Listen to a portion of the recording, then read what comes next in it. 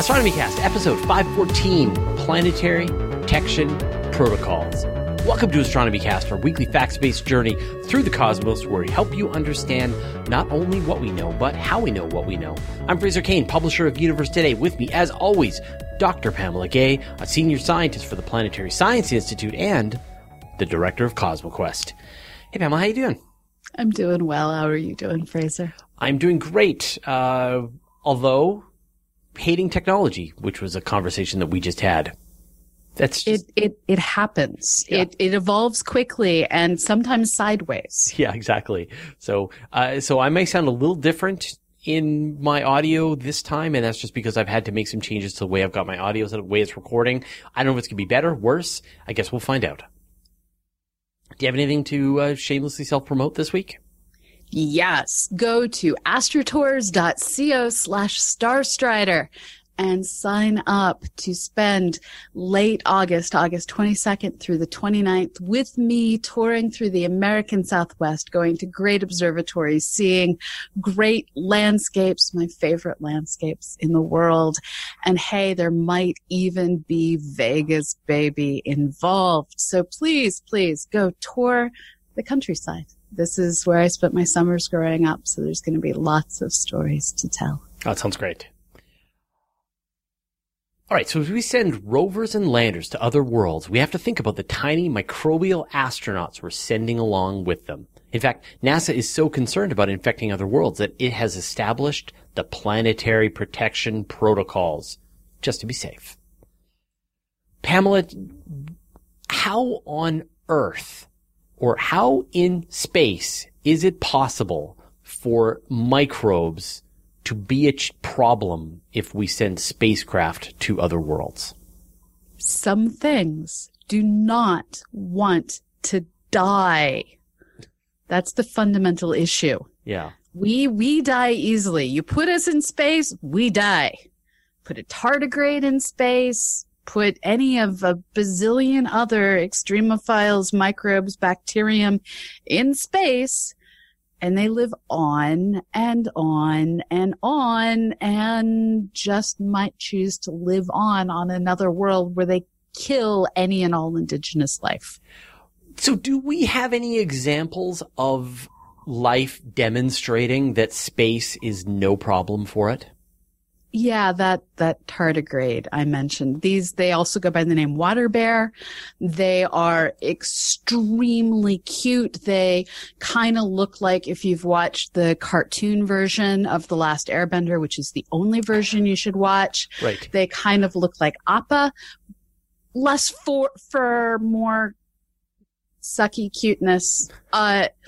But just like the tardigrade that appeared in Star Trek Discovery, they have the ability to push all the water out of their bodies, encapsulate themselves, and just stop respiration for a while. And in this protective state, they can withstand going to space, returning from space, being in space, and then return quite happily to life when exposed to the correct circumstances. And then, of course, one of the other great stories is when the astronauts flew to the moon during the Apollo missions, they brought back the camera from one of the landers that had already been on the moon for a while. And what do you know? Bacteria. And they were able to revive it. But there is a bit of a controversy, so don't send me that email. That some people believe that it actually wasn't life that had survived the journey, that in fact it had been contaminated here on Earth. So there's a bit of a scientific controversy, but I like the one where it sounds like life can totally handle being on the moon and back. Me too. Yeah. So, okay, so we know, but I mean, the point is like they have done tests here on Earth. They've freeze-dried them, put them in vacuum. They have made them cold, made them hot. Radiated them. Just insulted them. And they've been able... They don't die when you call them names. Yeah, they don't die. Yeah. Neither sticks nor stones nor names. So yeah, we know that bacteria and some of these tiny little life forms can handle pretty extreme environments. Okay, great. So what does that mean then? Well, that means that the world has been trying to figure out exactly how to handle this for quite some time. There was an original United Nations set of recommendations that were put together back in 1959. It's governed by COSPAR. This is the Committee on Space Research. And in 1964, they issued a resolution. I'm going to read it here. This is Resolution 26, and it affirms the search for extraterrestrial life is an important objective of space research, that the planet of Mars may offer the only feasible opportunity. This was written in 1964, the only feasible opportunity to conduct this search during the foreseeable future. The contamination of this planet would make such a search far more difficult and possibly even prevent for all time an unequivocal result, that all practical steps should be taken to ensure that Mars be not biologically contaminated until such time as this search has been satisfactorily carried out, and that cooperation in proper scheduling of experiments, and it goes on and on. But what it boils down to is, hey, we have this planet, Mars, 1964. It's the only place we know of, because it was 1964, that might have life. Let's not send smallpox blankets. Right. It was understood that when Europeans came to the New World, we kind of killed a lot of stuff, by which I mean lots of tribes of advanced humans with cool civilizations and writing and architecture and art, and we killed them all off with disease. And not just disease. I mean, we're dealing with the invasive species. We're dealing with rats and various kinds of plants and things that are really hard on our local environment, and they push out the local creatures. And that's the risk, is that you may go and find life on Mars, but it turns out you just found rats and Japanese knotweed. Or if you live here, stink bugs. Stink bugs, those are yours? Yeah. Yeah, Japanese stink bugs. Yeah, we have knotweed. I'm trying to think what our bug is. Thistles. Yeah. And Himalayan blackberries. At least those are tasty. Super tasty. Yeah. Yeah, I don't mind that invasion, but apparently the local plant life doesn't. So you can imagine some situation where we go to Mars and we perform this enormous, difficult, complicated mission to get spacecraft down to the surface of Mars, and the rover digs down and retrieves a sample and does some kind of experiment and finds that there is life there, and it turns out that it was just Earth life that had made it to Mars. And in fact, now Mars is filled with Earth life, and any Mars life that was there is now harder to find. And so to try and prevent this fate which you describe, they have, by which I mean COSPAR, the United Nations committees, NASA has signed on, have set out a group of different categories of missions that require, per international treaty, cleaning at different levels. So, for instance, if you're just doing what's called a Category 1 mission, this is a flyby, an orbiter, or a lander on an undifferentiated, metamorphized asteroid or other such life not going to be here kind of object, you're good. Don't worry about it. This is where Bennu is going to go grab a rock. We didn't really put a whole lot of effort into sterilizing OSIRIS-REx, but it's just a lump of rock. We're going to grab a smaller rock off of the bigger rock. We're going to bring it home. No one's worried. In the vastness of time, the ultraviolet light of the sun has killed everything. We're good. Right. So don't worry about sending a spacecraft. Don't worry about how well you washed OSIRIS-REx. You're not going to infect Bennu as you lightly pluck a rock off the surface of the asteroid and then scoot back home. Exactly. So these are the don't worry missions. Now, category 2 is where maybe you worry a little. This is flybys, orbiters, landers of objects that we really can't imagine how life might exist. So this is stuff like comets, differentiated carbonaceous chondroid asteroids, Jupiter, Saturn, Uranus, Neptune. These are worlds where probably we don't have life. Now, what's fascinating is when you look at older PowerPoint presentations about this, you start to see things like Titan listed here, Ceres listed here. These are objects that we're now realizing, oh, expletive, they just might have life. So we have to periodically update our PowerPoints. Right. There's new places. In fact, when we look at Europa and Enceladus and, as you said, Titan and maybe even Pluto and Eris and Planet 9 when we find it, and the upper cloud tops of Venus and the permanently shadowed craters. Well, maybe not Mercury. Probably not. Yeah. Probably All right. not. So we've got a more rigorous cleaning. You've got to wash your spaceship a little better.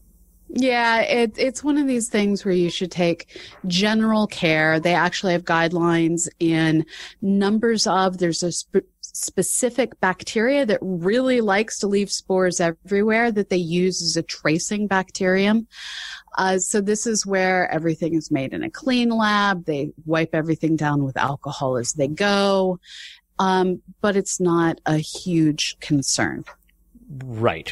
So they're doing the best they can as they construct the spacecraft. They're trying to minimize the amount of bacteria that ends up on anything, but they're not losing sleep at night if they miss a few. Like, there are absolutely going to be bacteria coming along for the ride, just not as many as if you just built your spaceship in the garage and sent it to out into space. And so then as we continue down this list, we look at more and more dangerous situations. So as we get to category 3, where now we're talking about flybys of things that could have life, Mars, Europa, Enceladus. This is where the way they phrase it is, orbiter missions to a target body of chemical evolution and or origin of life interest. It's the opinion of the scientific body that every chance of contamination, which could compromise future investigations, be taken. So basically, if you might crash into it, try to make sure that you're clean. But it's the how clean you need to be in case you crash, not the how clean you're going to be because you're going to be running experiments specifically where life is likely to be. Right. So an example of that might be something like Cassini, where it was intended to fly around. Or Galileo is exactly the right example to use, where they plunged it purposefully into Jupiter at the end of the mission. And that was planned because Europa. Right. So it didn't have the level, like it wasn't going to be going down and drilling into the ice on Europa and looking for European space whales. It was going to be orbiting Jupiter in an environment where, under some weird combination of chances, it could end up smashed on the surface of Europa and somehow contaminate Europa. So might as well ditch it into Jupiter just to be safe.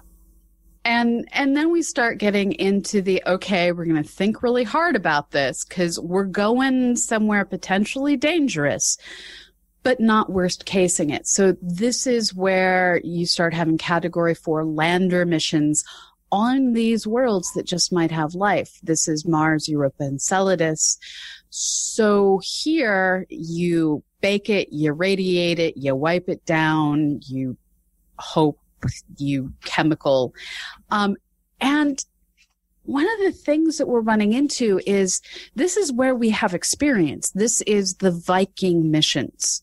The Viking missions went to Mars, knew full well that they were looking for life, that they didn't know if where they were landing could have life.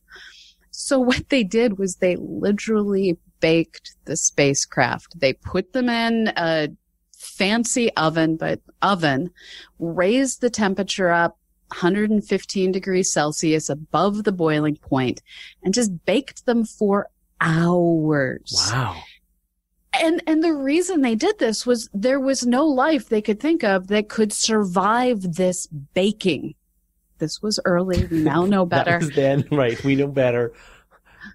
And this is, I mean, just to digress briefly, this is sort of part of the problem, is that there's all kinds of Russian or Soviet and even American spacecraft that are in all kinds of potentially sensitive locations, or have just crashed onto Mars that had no cleaning done whatsoever. So if this was possible, then it's possible that we have already ruined Mars.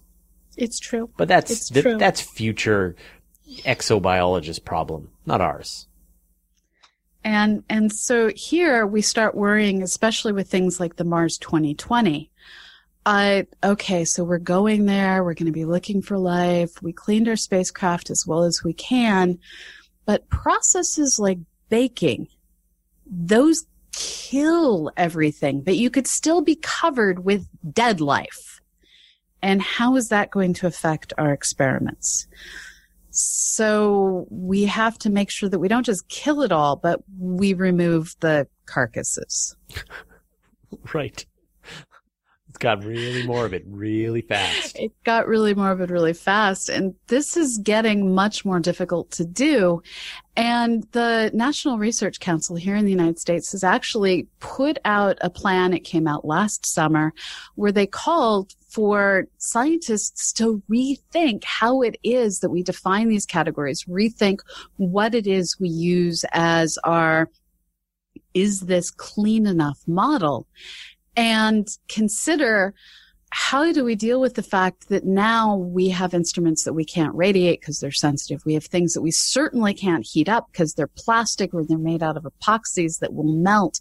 How do we deal with atom-thick films and detectors that really can't tolerate anything except for a good alcohol swiping? And as we develop more and more fragile and sensitive technologies, our ability to clean things goes down rapidly. So they're working on trying to define new ways to clean things, and this is now where we're arguing over things. But we haven't even gotten to the worst possible the most scenarios. Extreme one. And this is where we go and we grab a sample from someplace that could harbor life. This is, we send a rover to do the rover equivalent of walking up to one of those dark streaks on Mars. If they're real, I understand there's debate. Grab a sample of dark soil and bring it home. This is where we go to Europa. We drill down. We grab some fluid. There is no plans to do this anytime in the near future. We bring it back. All these kinds of go forth, grab biologicals maybe, and bring them home missions, these are the category 5. They get shifted into restricted Earth return and unrestricted Earth return based on how hazardous these worlds are. And you've got sort of a double problem, right? You've got the problem that as you dig into a sample, say you've got this really interesting salty brine that you find on Mars, and you dig into it with your scoop to grab a sample to bring home, you could be contaminating it with whatever Earth bacteria is on the scoop, and then you bring that material home, and now you got the risk of contaminating Earth with whatever material you found on Mars. So 2 planets are at risk now. And this is referred to as forward contamination, where we take and we contaminate forward, and backward contamination, where we bring things back. And in dividing up each of these categories, the categories really are what is the risk to the world and what is the risk for us. So category 1 is no risk because there's probably not life there and we're not bringing anything back. This is the flyby, the orbit, the land, unboring space rocks. This is OSIRIS-REx at Bennu. Category 5 with the return missions still getting divided up, where we're bringing back samples from the moon, which we're pretty sure is dead. So we're careful, but we're not, it's not Andromeda strain we're worried about. Right. Whereas with those restricted Earth returns from Mars, Europa, and Enceladus, it is exactly the Andromeda strain that we are worried about. Right. And I mean, we think about like how life here on Earth has evolved perfectly with this sort of mutual arms race. And so people wonder, like, you know, could you get infected by bacteria from Mars? Could you get a virus from Mars? And I don't see that as being the big risk. You have not encountered it at all. It has no real pathways. Like even there's lots of viruses that have, you know, you can't catch viruses that infect insects because they've evolved to find their way into insects, not into us. But it's that issue of having these life forms that can fill these ecological niches that we have, that it could be the bigger risk. When you think about some poor bacteria on Mars that's lived in a brutal environment, trying to survive near a perchlorate soil with ultraviolet radiation beaming down on it, where the air pressure is low and all it has to breathe is carbon dioxide, and you bring it to Earth and it just goes like, this place is a paradise compared to the horrible nightmare world that I used to live on. Well, it may require perchlorates. It may require a nightmare to live within. Maybe, or, you know, was evolved to handle the most extreme environments we can possibly imagine. But the point is, let's not find out. And the other side of this is, as we're sitting here saying maybe, the reason we say maybe is because the universe keeps proving itself to be more creative than we give it credit for. And this has become a major argument where we have people saying that since the universe likes to rain meteorites on our heads, cars, warehouses, and everything else, and these meteorites in many cases are coming to us from Mars. Not every case, not a majority of cases, but frequently enough that even people like me have our own sample of Mars rock that came from a Mars meteorite. And the argument is that if all of these Mars rocks can come to Earth and we haven't died yet, do we really need to worry? And the National Research Council, in pulling together top minds to think about this argument, has basically said, yes, we need to worry, because these meteorites in general, while they're still raining on the Earth, they were generated during a handful of collision events that occurred eons ago, probably during the age of the Great Heavy Bombardment. And they've been floating around in space for a good long time before they hit our planet. They were essentially already baked, irradiated, frozen, melted, everything else. And then they went through our atmosphere. So that probably would have killed whatever was on them. But if we're going to these hasn't been blasted into space in a massive collision millions of years to billions of years ago, if we're instead just like digging in a nice briny mud bit beneath the surface, we may find that thing capable of killing us that we're not creative enough to know could be there.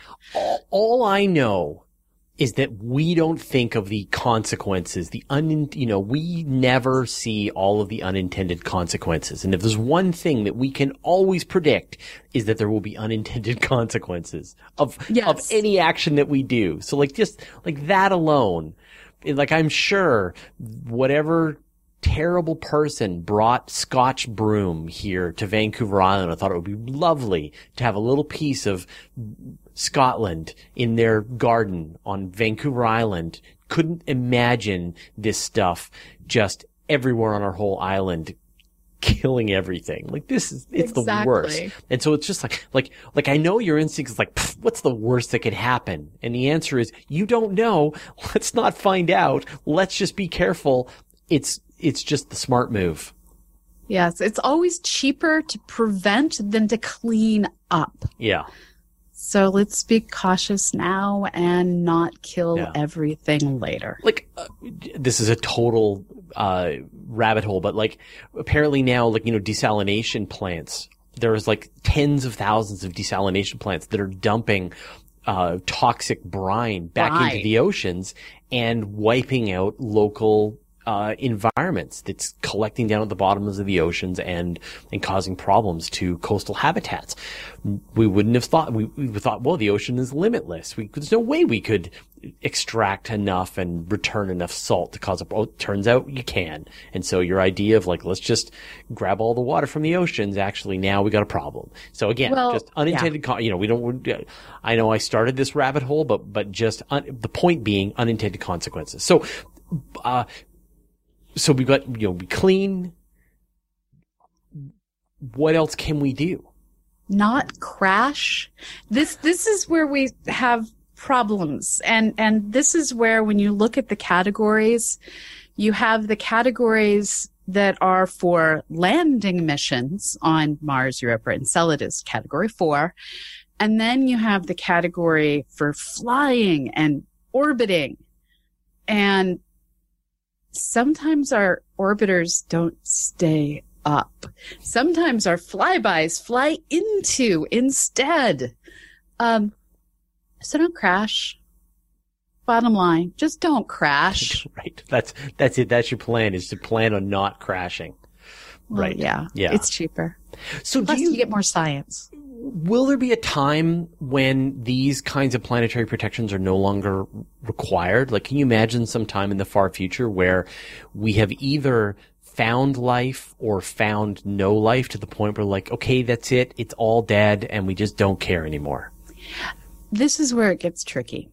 If we find life, I want to believe, and I know I'm being a Pollyanna here, I want to believe that if we find that there is life of some form, that we will go, okay, we're good. We're going to watch this. We're going to let it advance. We're going to learn from whatever, go science.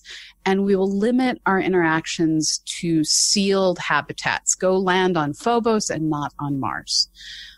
I'm probably wrong. Yeah. Super wrong. I mean, there's no way. I know. There's no way that people, like, you imagine, you get the astronauts living even on a science station on Mars, and they are living in their tunnels underground, regretting this research expedition, but they're gonna want one taste of the sun, and they're gonna put on their spacesuit, and they're gonna walk out onto the Martian surface and just be shaking out microbes into the soil. So, like, once we get serious about moving to living on, exploring, and what are we now? 2024? We're only 5 years away from SpaceX sending those first human colonists, hundreds at a time, to the surface of Mars, he says sarcastically. And the two things that gives me hope. The first is we're not going to get there by 2024.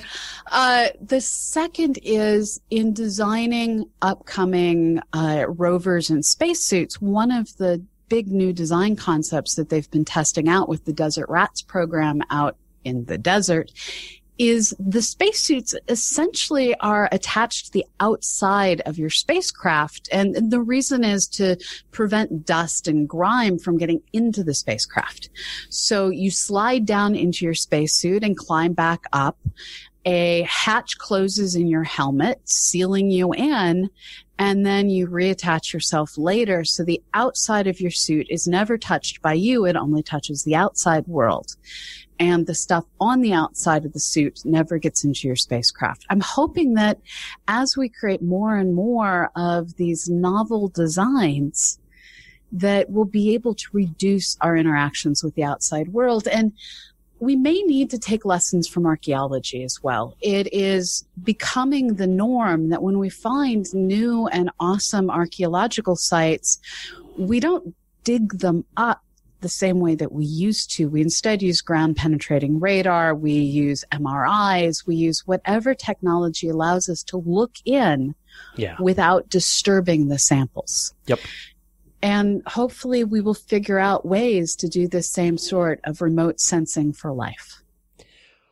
Well, I hope we get to this place in the future where it actually is a problem, right? Like that we do find life and we're like, oh, we're so glad we were careful. Or we, or that we do bring samples back and we find life. Like, wouldn't that be the greatest thing? So, all right. Well, thank you so much, Pamela, and we'll talk to you next week. Sounds great, Fraser. Talk to you later. Thank you for listening to Astronomy Cast, a nonprofit resource provided by the Planetary Science Institute, Fraser, Cain, and Dr. Pamela Gay. You can find show notes and transcripts for every episode at Astronomy Cast. You can email us at info@astronomycast.com. Tweet us at AstronomyCast, like us on Facebook, and watch us on YouTube. We record our show live on YouTube every Friday at 3 p.m. Eastern, 12 p.m. Pacific, or 1900 UTC. Our intro music was provided by David Joseph Wesley, the outro music is by Travis Searle, and the show was edited by Susie Murph.